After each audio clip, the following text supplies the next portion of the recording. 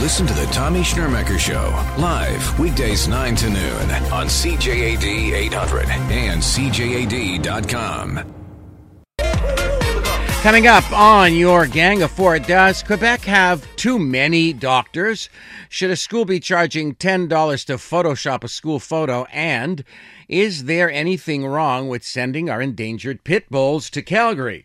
But we begin with a sad anniversary, the 10th anniversary of the collapse of the Concord overpass. It left 5 people dead, including a pregnant woman. It left 6 people injured, and it left one child, Gabriel Amel, who was all of 8 years old at the time, an orphan, as both his parents were killed by the collapse of the overpass. 9 years ago, former Quebec Premier Pierre-Marc Johnson released a report which laid the blame on the Quebec Transport Ministry, on the engineers, on the contractors, and on the concrete. Of course, if everyone is to blame, that means no one's to blame. If they're all to blame, they would have all shared the punishment. Former Premier Jean Charest, whose government had ignored an internal memo that warned of cracks back in 2004, didn't even apologize, but he did promise to act on recommendations in the report to ensure that such collapses don't happen in the future. Earlier this week, however, Philippe Couillard finally did apologize on behalf of the government to the friends and relatives of the victims. The Quebec Transport Department was in charge. They botched it at the time. They botched it big time. They could have fired the engineers. They could have fired the unions. They could have demanded quality. They did nothing of the kind. I didn't trust them then. I don't trust them now. And has anybody learnt their lesson? They have. They have indeed. They've learned that no one's accountable for gross negligence. They've learned that if the next overpass kills 10 people, they'll have another inquiry. Everyone will be blamed. No one will be punished, and no one will be compensated. Do you think anything has changed a decade later? Do you feel any safer on the roads? You can call 514-790-0800, text 514-800, or get us on Facebook and Twitter at CJAD 800. Joining me this morning on your Gang of Four, around the table, CJAD news anchor Trudie Mason, founder and editor of Ricochet.media, and a documentary filmmaker and columnist for Le Devoir, Francine Pelletier. Trudie. Well, do I feel any safer? I think the answer is yes and no. I will feel more safe in about 6 or 7 years when a lot of the infrastructure work on roads is wrapped up and we have a different version, in particular of the Turcotte interchange and the Ville-Marie Expressway, which I have to take every day. I get out from under those overpasses in the Turcotte as quickly as I can every single day because I'm worried about one of them coming down. I do think, though, that there is more awareness about this now, and I think procedures have changed. You know who I would not want to be? I would not want to be the Transport Quebec employee who was dispatched on that fateful day because people were saying pebble-sized chunks of the overpass were coming down, and he went and he kind of eyeballed, took a look, and let the traffic continue to flow. I don't think that would happen now. And in fact, I got caught behind a closure on the Met. I think it was last year when chunks started coming down off of an overpass on the West Island and the highway was closed. It was nobody was getting through until the all clear. So I think procedures have changed, but we're dealing with a very badly aging infrastructure. So replacement is really the only permanent solution in my mind. Yeah, I agree with Trudie that it's sort of like the pit bull story. You have a death, obviously, something kicks in and the government finally does something. But I, too, still cringe when I pass under those underpasses and those bridges because you can still see the holes and the cracks and everything else. So though we think they are cleaning up, in fact, the report, the Johnson report says that they inspected 100 bridges and overpasses and many of them were either closed or repaired. So I guess there's a slighter measure of security there that we can feel good about. But what we can't feel good about, and you mentioned it, Tommy, is the Ministry of Transport itself. It's still in terrible trouble. The new minister is again in a conflict of interest. So the question of the corruption, or if not corruption, at least the bureaucratic mess that the ministry, the most important ministry in terms of creating jobs and spending money, is still very much it's still very much a problem. Ethan? Well, I'd like to think that procedures have been improved, as Trudie said, and are not as bad as they were, but I don't feel safe. And I think that the broader issue here is that for several decades we had a prevalent philosophy of government which was austerity and not spending on infrastructure. And we do have crumbling infrastructure because a lot of it is past the point at which it should have been repaired or it should have been replaced. And I think we're starting to see that change now. We saw in the last federal election, a lot of people recognized that the turning point in that campaign was when Trudeau came out and promised deficit spending for infrastructure, because people recognize that you can't just carry on never spending any money on repairing or updating or replacing infrastructure. So I hope that flawed philosophy that leads us to a situation where our infrastructure is falling apart is going out, and that we will again recognize that there's no point paying $5 a year less in taxes if the overpasses come down on your head and you can't find a doctor in a hospital and your kids can't get a proper education. Well, it might not just be money and spending money. Listen to this text that relates very much to what we're talking about. This listener says, I'm related to a family member who's been arrested due to construction corruption, and I guarantee you that road construction for years has always had a deliberate, inept construction material policy and non-adherence to guidelines so as to guarantee inadequacy and regular repairs, and even worse, the guarantee that the same under-par contractors get the repair contracts. It's a lucrative arrangement. The Charbonneau Commission changed nothing, just the players. Absolutely. And the materials is a big issue, but even if we completely cleaned up corruption today, we still have a lot of things that were built with these shoddy materials, and that's where the money comes into it. We need to address the corruption so that we don't continue making the same mistakes, but there also needs to be investment in upgrading infrastructure that's in a lot of cases falling apart. Now, the other issue that came up, and when I read this, I thought, oh, this must be the Beaverton. It's a satirical thing, and it was quite funny that the health minister said that Quebec had a surplus of doctors. Not only did we have 2,000 extra doctors, but we graduated too many, so they've got a plan to make it harder to become a doctor in Quebec and try to reduce the numbers of doctors working here. So I just got this visual of hundreds of doctors sitting around the clinics. There's nobody coming in here. Do I have to sit here all day waiting for somebody to show up?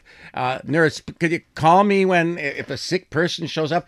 That's not what I've seen at all. I've seen places that are supposed to stay open till 5, close the door at 3 because there's one doctor there. I've heard people tell me that at night at the Emerge, there may be one doctor. If it's one, that's something. Often there are none. 2,000 too many doctors. When you heard this number, Trudie, what went through your mind? Well, the question was, what planet is Gaetan Barrette living on? Because this is not my world. I think this guy is nuts, and I think he wants to go back to what was probably the bad old days of medicine, where doctors were considered to be in debt to society for their subsidized education and were therefore slaves and expected to work long hours, and those ridiculous hours in particular they have to work when they're training, and that if you're not working past your, what is considered full time, well, you're just not doing enough. This is a question of lifestyle. He's talking efficiency. What he's talking about is forcing doctors to take on more patients. Is that what we want? Shorter appointments? A even more distracted doctor?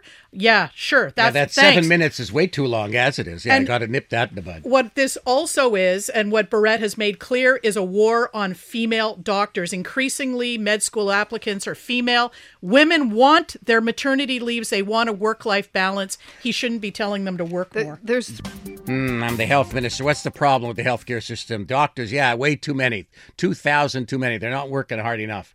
That's what Gaetan Barrette said. Do we have too many doctors? Should we stop training doctors? How do you feel about it, Francine? Well, there's 3 problems that sort of overlap. The old problem behind the mystery, why does Quebec have such a bad system compared to Ontario, for example? There's the fact that doctors are obliged to go and spend time in the hospital, which the Barrette reform bill is trying to pull back, but it hasn't pulled back completely from that. And then there's the whole, what Trudie was mentioning, like there's a new generation of doctors, a lot of women doctors who it's a great profession to call the shots, right? I have a niece, in fact, who's a doctor, and she's just gave birth to her 4th child. You can. It's a great place if you're going to build a family, because you can sort of decide on how you're going to work and how you're going to do it. He's come down hard, I agree, on women doctors, but it's not just women doctors. It's the newer generation of doctors who has another way of wanting to work those hours. And finally, his reform bill of signing up, forcing doctors to sign up more patients is not working because it's totally inefficient. So we've got, we haven't solved the old problem, and we have the new problems adding in. We have to get rid of Barrette. I think that's the only solution. Yeah, I agree.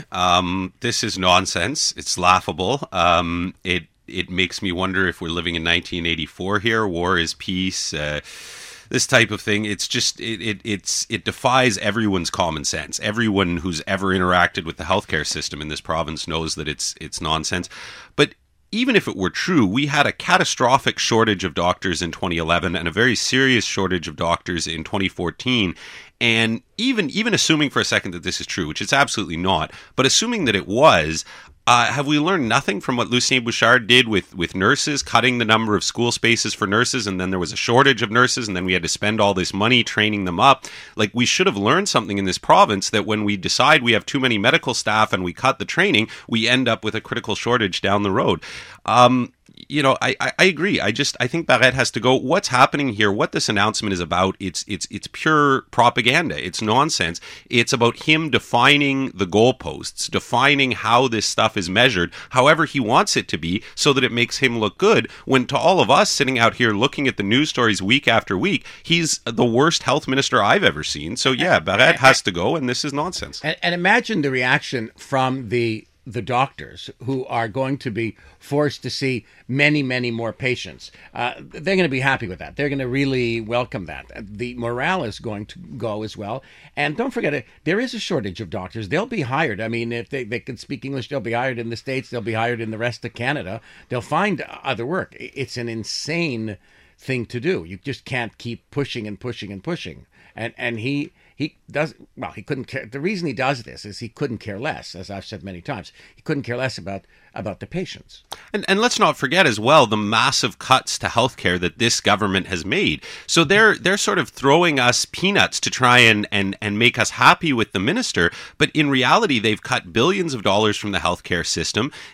And now they're saying, oh, we're going to get rid of the healthcare fee. Oh, look, we have enough doctors. They're trying to put a rosy spin on it, but the medical system is massively underfunded. It's having serious impacts on patient care, and that is the responsibility of the minister. He has to take accountability for that. And the fact that this is the minister that not so long ago was pushing for more doctors, and especially pushing for better paid doctors, and now we have doctors that are making outrageous amounts of money in a situation where we don't have enough, where healthcare and education is being savagely cut. It's totally ridiculous. The system is sick. The only, I'm trying to think, have I ever met a doctor who complained about being underemployed? Yeah.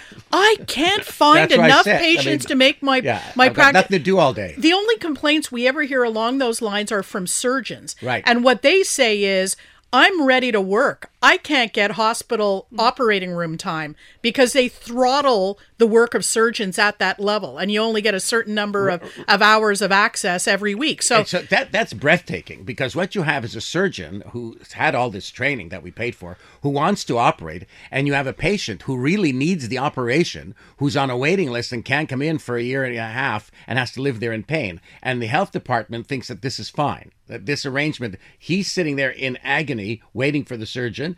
The surgeon wants to operate and make sure these two don't get together. That's what the health ministry is doing, and that's what's totally unacceptable. We'll get to what the ombudsman had to say about the cuts to healthcare. Did they, in fact, have any impact? We'll get to that in a moment, but first, some listener reaction. Over to Jay Farrar and Matt Guite. Thanks, Tommy. On the topic of the idea of having too many doctors in Quebec, Alan texted in saying, I don't know whether we have too many doctors or not, but can someone tell me, why do Quebec doctors see fewer patients per day than any other province? Maybe that's part of the problem. Tyler says the Medical Association deliberately keeps the amount of doctors low in order to keep demand high and their salaries even higher. Any student that meets the minimum requirements should be trained as a doctor. Within 10 years, we'd have an abundance of doctors with cheaper cost to us. And this listener says, I'm appalled when I hear that we have too many doctors. I suffer from a back injury that has changed my way of life. I am this morning only just now seeing a back specialist for the first time. My doctor faxed over my referral January 6th at the start of this year. I received a call yesterday saying they had a cancellation and I could finally be seen today at 9:30. Tommy, over on CJAD's Facebook page, Chris says, I suspect that he may be right. The problem is not the quantity of doctors, it is the distribution and accessibility. If you have 5 doctors attached to a clinic that only has 1 on duty per day, then you basically only have 1 doctor available. Lorraine says, great way to help people find a doctor. Put a ceiling on the number of doctors entering the system. Perhaps the first doctor that should be cut is our current Minister of Health. You're listening to the Tommy Schnurmacher Show on CJAD. Those healthcare cuts, have they any impact on you at all? We'll get to that in a moment. With me on your Gang of 4, CJAD news anchor Trudie Mason, founder and editor of Ricochet.media Ethan Cox, and documentary filmmaker, columnist for Le Devoir Francine Pelletier. Quebec's ombudsman has come to a shocking discovery. She notes that our cuts to healthcare are having a major impact on the lives of vulnerable people in the province. And I want to ask you what impact you've noticed from these healthcare cuts. And if you want a sample of what these cuts are all about, I just got a number of texts. This text saying, Tommy, since moving here from Quebec, I see my doctor frequently without waiting time in a meeting, and I get an immediate diagnosis. When I lived in Quebec, it would take anywhere between 8 months to a year to see my GP for 15 minutes. And another texter, listen to this, and we find this acceptable.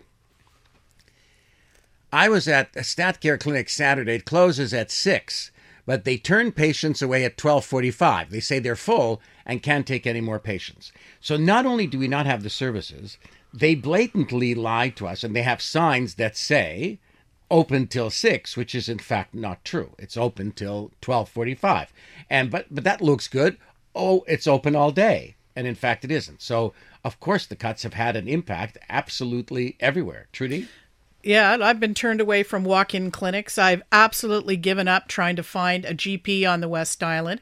I've waited months for specialist appointments, including over a year to see a dermatologist. I was in the emergency room at the Lakeshore earlier this week, and while I was on a stretcher, I was triaged within about 4 minutes, and I was on a stretcher 60 seconds after triage. But we were stacked like cordwood in that emergency room.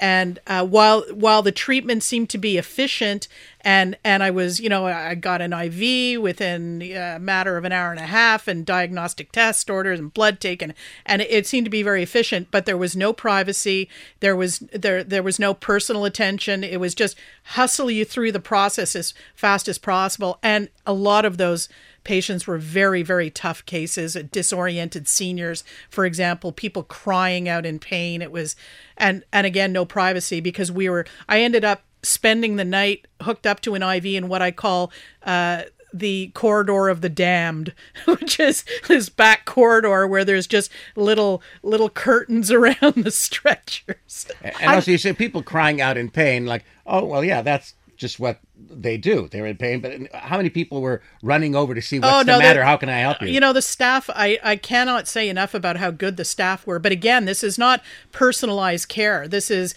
let's deal with you. Let's take your blood as soon as possible and kind of sweave on next, because they're run off their feet. I think it's time to consider doing like the French. The French have one of the best Medicare systems, and the doctors are salaried. You have to remember that when Medicare came into being, the doctors themselves were against it.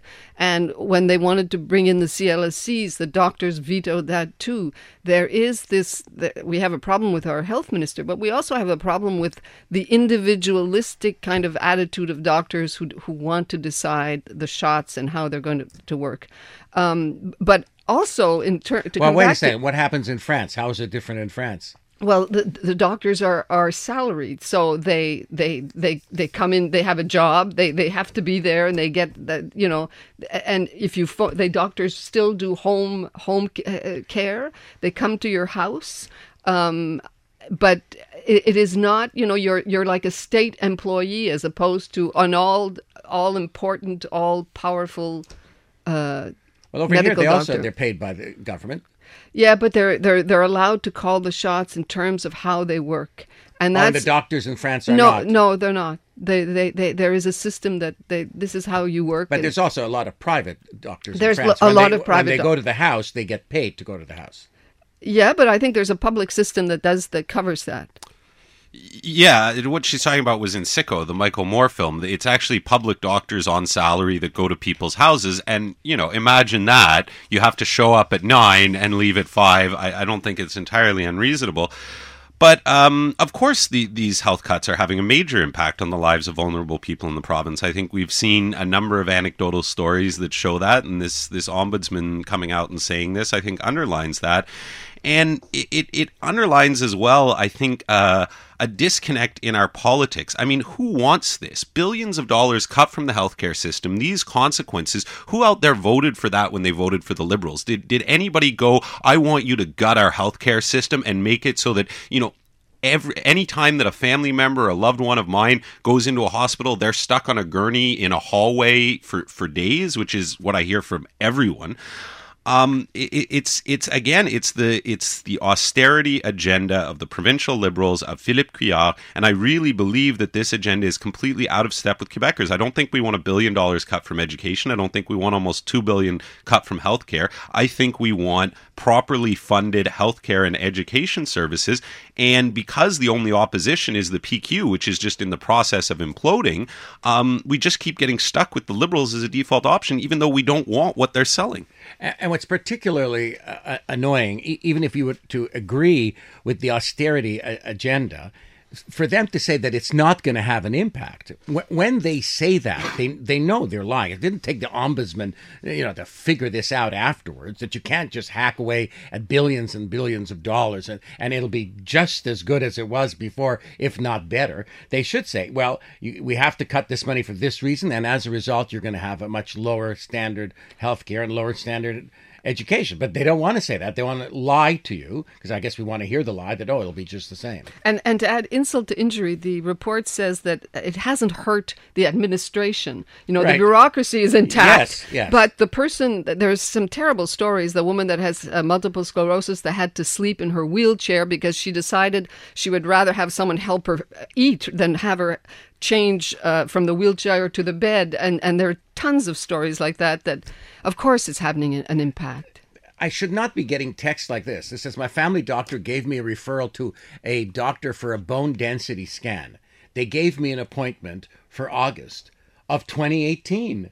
And this is considered okay, 2 years from now. Mm-hmm. And let's remember Barrett's rhetoric a year or two ago when he was introducing these cuts. He explained it as trimming the fat and said this is all about cutting waste and inefficiency in the administration. Right. But lo and behold, it has nothing to do with administration. It has to do with cutting frontline patient care. And of course he lied to us, because we would never have accepted to have billions of dollars cut from frontline patient care. No one wants that.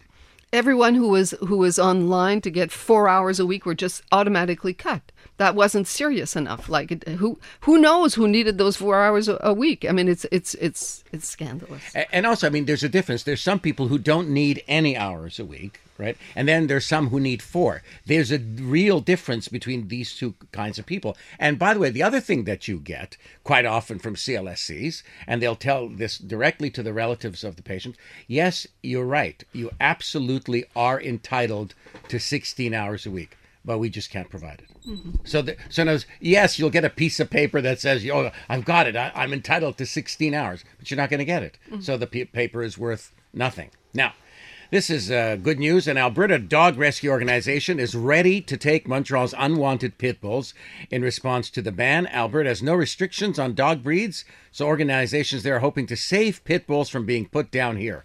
Excellent idea. I think I commend them for how much they love animals, and as many pit bulls as we can send from Quebec, from Montreal to Alberta. I think it's a win-win situation. They get to feel that they're doing the right thing, and there's less risk here for everybody here. Trudie, isn't this not a perfect idea? Well, I'm tempted to say yes, but I kind of feel sorry for everyone living around those foster families in Alberta. And now they're talking about taking some of the animals to Nova Scotia as well. Listen, if you want to spend your private money to fly these dogs out west, it's your money to spend. If you're one of the people who wants to foster a pit bull from Montreal, I hope you keep your family and all your neighbors safe. You know, the agency that's setting up the adoptions in Alberta says it's screening the applicants to make sure that they have experience with larger dogs, for example. Good on them. I hope they're taking every possible precaution. I think the more we talk about this story, the more it's obvious that I think Ethan made the point some time back that, you know, the Mayor Coder was a bit of a knee-jerk reaction here. I mean, someone died. It's terrible. Something has to be done. But it's obvious that, you know, pit bulls cannot, there isn't just a pit bull race. There's all kinds of mixed pit bulls and in fact, is it the race that makes the dog dangerous? But we're not getting into the argument of the pit bull yes or no argument. Specifically to send them over there. There are pit bull breeders who sell pit bulls. They know what breed they are. That's what they sell them as pit bulls. We're talking about pit bulls or mixes or any kind of that they're worried about. In Nova Scotia, they're ready to take them. In Alberta, they're ready to take them. I'm delighted. I'm grateful to them. I think it's excellent. You think we should get rid of all pit bulls? No. The law says that if you have a pit bull, you get to keep your pit bull. These are the ones that would have been euthanized. Instead of taking that, they'll be adopted by these loving, caring, giving families in Nova Scotia and Alberta. My hat's off to them. It's good news for the SPCA, who doesn't have to euthanize the dogs, I agree, but does it really solve our problem? I'm not sure. With me on your gang of four, CJAD news anchor Trudie Mason, founder and editor of Ricochet.media Ethan Cox, and documentary filmmaker and columnist for Devoir Francine Pelletier, sending the dogs, the unwanted pit bulls, the ones who want to keep them, the ones who have them now. Of course, the law says they can keep them. The unwanted ones, sending them to Alberta, and now Trudie tells me Nova Scotia. Anything wrong with this, Ethan? Well, no. I think this is similar to when, for instance, dogs were shipped out of Katrina to people all over the continent to try and save them. I think anytime there's a threat to animals, there will be a certain group of people that are willing to put their money on the line and move them out, and I think I commend that. I hate the idea of killing dogs. I hate the idea of kill shelters. I don't blame the SPCA for it. I understand the necessity, but I hate the idea that we do kill dogs, and I think that's unfortunate. So I think this is fine, and I think, again, on the issue of why it is that we're in this situation, I'm a little on the fence. I'm willing to accept that there are issues that need to be addressed, but this policy by Denis Coderre, as separate from the recommendations at the provincial level, which I think made a lot more sense, this is just a policy written on the back of a cocktail napkin and implemented before it can be thought about or considered. And again, it's just this mayor, man. His policy making is the pits. A company looking at school photos for some Quebec high school students, dealing with angry parents who say they send a very bad message to students. They offer digital retouching on the order form. The retouching, which costs $10, can be used for things like hair, the forehead, cheeks, nose quite not right, anything else. The parents say this offer to Photoshop out flaws sends a dangerous message. And company says we only do minor retouches. $10 for photoshopping these school photos. Trudie, anything wrong with that?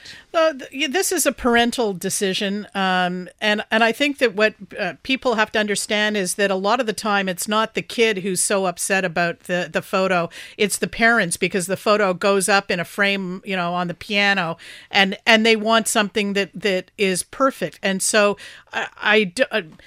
this is an opportunity, in my view, for a discussion within the family about appearance, the importance of appearance. I read one case about how a mother was absolutely devastated that her high school age son, and it was his last year in high school, shaved his head for some football team initiation a couple of days before the school photos was taken, and she did not want him with a shaved head in his graduation photo, and so she paid to have the hair added back in. It's not just, the vanity of it. It's not just, senseless seeking of perfection. Time to talk to the kids about this. Generally, it's the parents who pay for the photos anyway.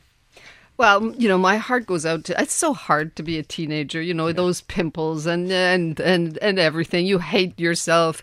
So it kind of depends what we're talking about here. On the other hand, the idea that, especially girls all want to look a certain way and be a certain way, there is such pressure, especially on women, especially on young girls, to conform to this image, that if that's what that's doing, then I say no. If it's just really a little touch up here that really doesn't make a big difference, I would say yes. Yeah, I don't have a strong objection to it, but in general, I tend to dislike the overuse of Photoshop. Like, if it has to be ubiquitous in magazines and what have you, so be it. But do all of our personal photos that we show our friends or post on Facebook have to be Photoshopped, have to be retouched? Is it such a terrible thing if there's a blemish or a pimple or what have you? And I feel like this is sort of inculcating people very young with that sort of thought of like, oh, well, let's just retouch everything until the photo has no resemblance to the person. So, you know, I don't think there's a need to be offering this as it is. I think it's true that parents care a lot more. I certainly remember my mother caring a lot more than I ever did about my graduation photos. But the other thing is, I think that when these kids are going to be looking at these photos is in like 10 years, and I think what they're going to want to see is what they actually looked like then. Not the most perfect version of that, but actually to remember what they looked like at that time. So I think they're doing themselves a disservice in the long run. Saudi Arabian officials want us to know that that $15 billion arms deal that we have with them, it's a goodwill gesture. It's a sign of the close friendship that our two countries have, especially now since the Saudis are a little miffed at the fact that they might be sued in the U.S. So this Saudi arms deal, do you see it, Trudie, as an act of friendship? I don't see it as an act of friendship. I see it as craven business. Yeah, with friends like that, who needs enemies? You know, this is insulting to Canada, in my view, this kind of pat on the head and, well, you know, we did it because we want closer ties to you, closer. Thanks, but I don't think we need closer ties, in my view. Saudi Arabia is responsible for all, almost, or much of the fundamentalism that has gone on throughout the Muslim world over the last 50 years. They are behind it. And in fact, if you go in some of the mosques here in Montreal and you look at the literature, you'll see that it comes from Saudi Arabia. So Saudi Arabia is playing a very dangerous game. At the one hand, it's pretending to be our ally in terms of fighting ISIS, but they are the ones that have planted the seeds of the very thing that is making us very scared at this point in terms of the Islamic fundamentalism.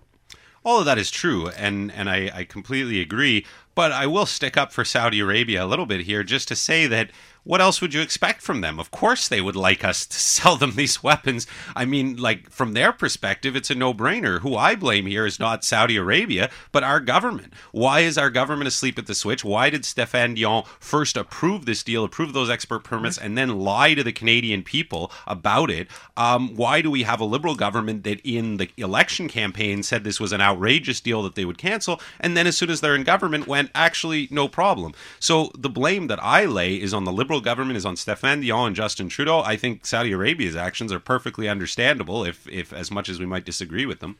Oh, absolutely. And the reason you asked, why did the Liberals do it? That they did it because they wanted the money. The conservatives wanted to do it because they wanted the money. The Liberals wanted to do it for the exact same reason. Listener reaction over to Mr. J. Farrar and Matt Guite. Thanks, Tommy. On the topic of the school offering digital retouching for these school photos, Samantha texted in to say, my son's school offers this on his school photos, and I've never even questioned it till today. Maybe if I had a daughter who actually cared about her school photos instead of a son who doesn't even look at them, I would have actually seen the problem sooner. Janine says, my daughter won't even let me put her school photo on the fridge or in a frame if she sees a single flaw with it, and she always sees at least one flaw with it. If she had this option, I know she would want to have this done, but I would hate it. I want her school photo to reflect what she really looks like rather than what she'd look like in Photoshop. Tommy over on Facebook, Barbara says, this is silly. School photos are a moment in time. Plus, kids are supposed to look goofy. Sue says, companies have been doing this for years for grad photos, etc. Time to seriously get over it and move on. Get it done or don't.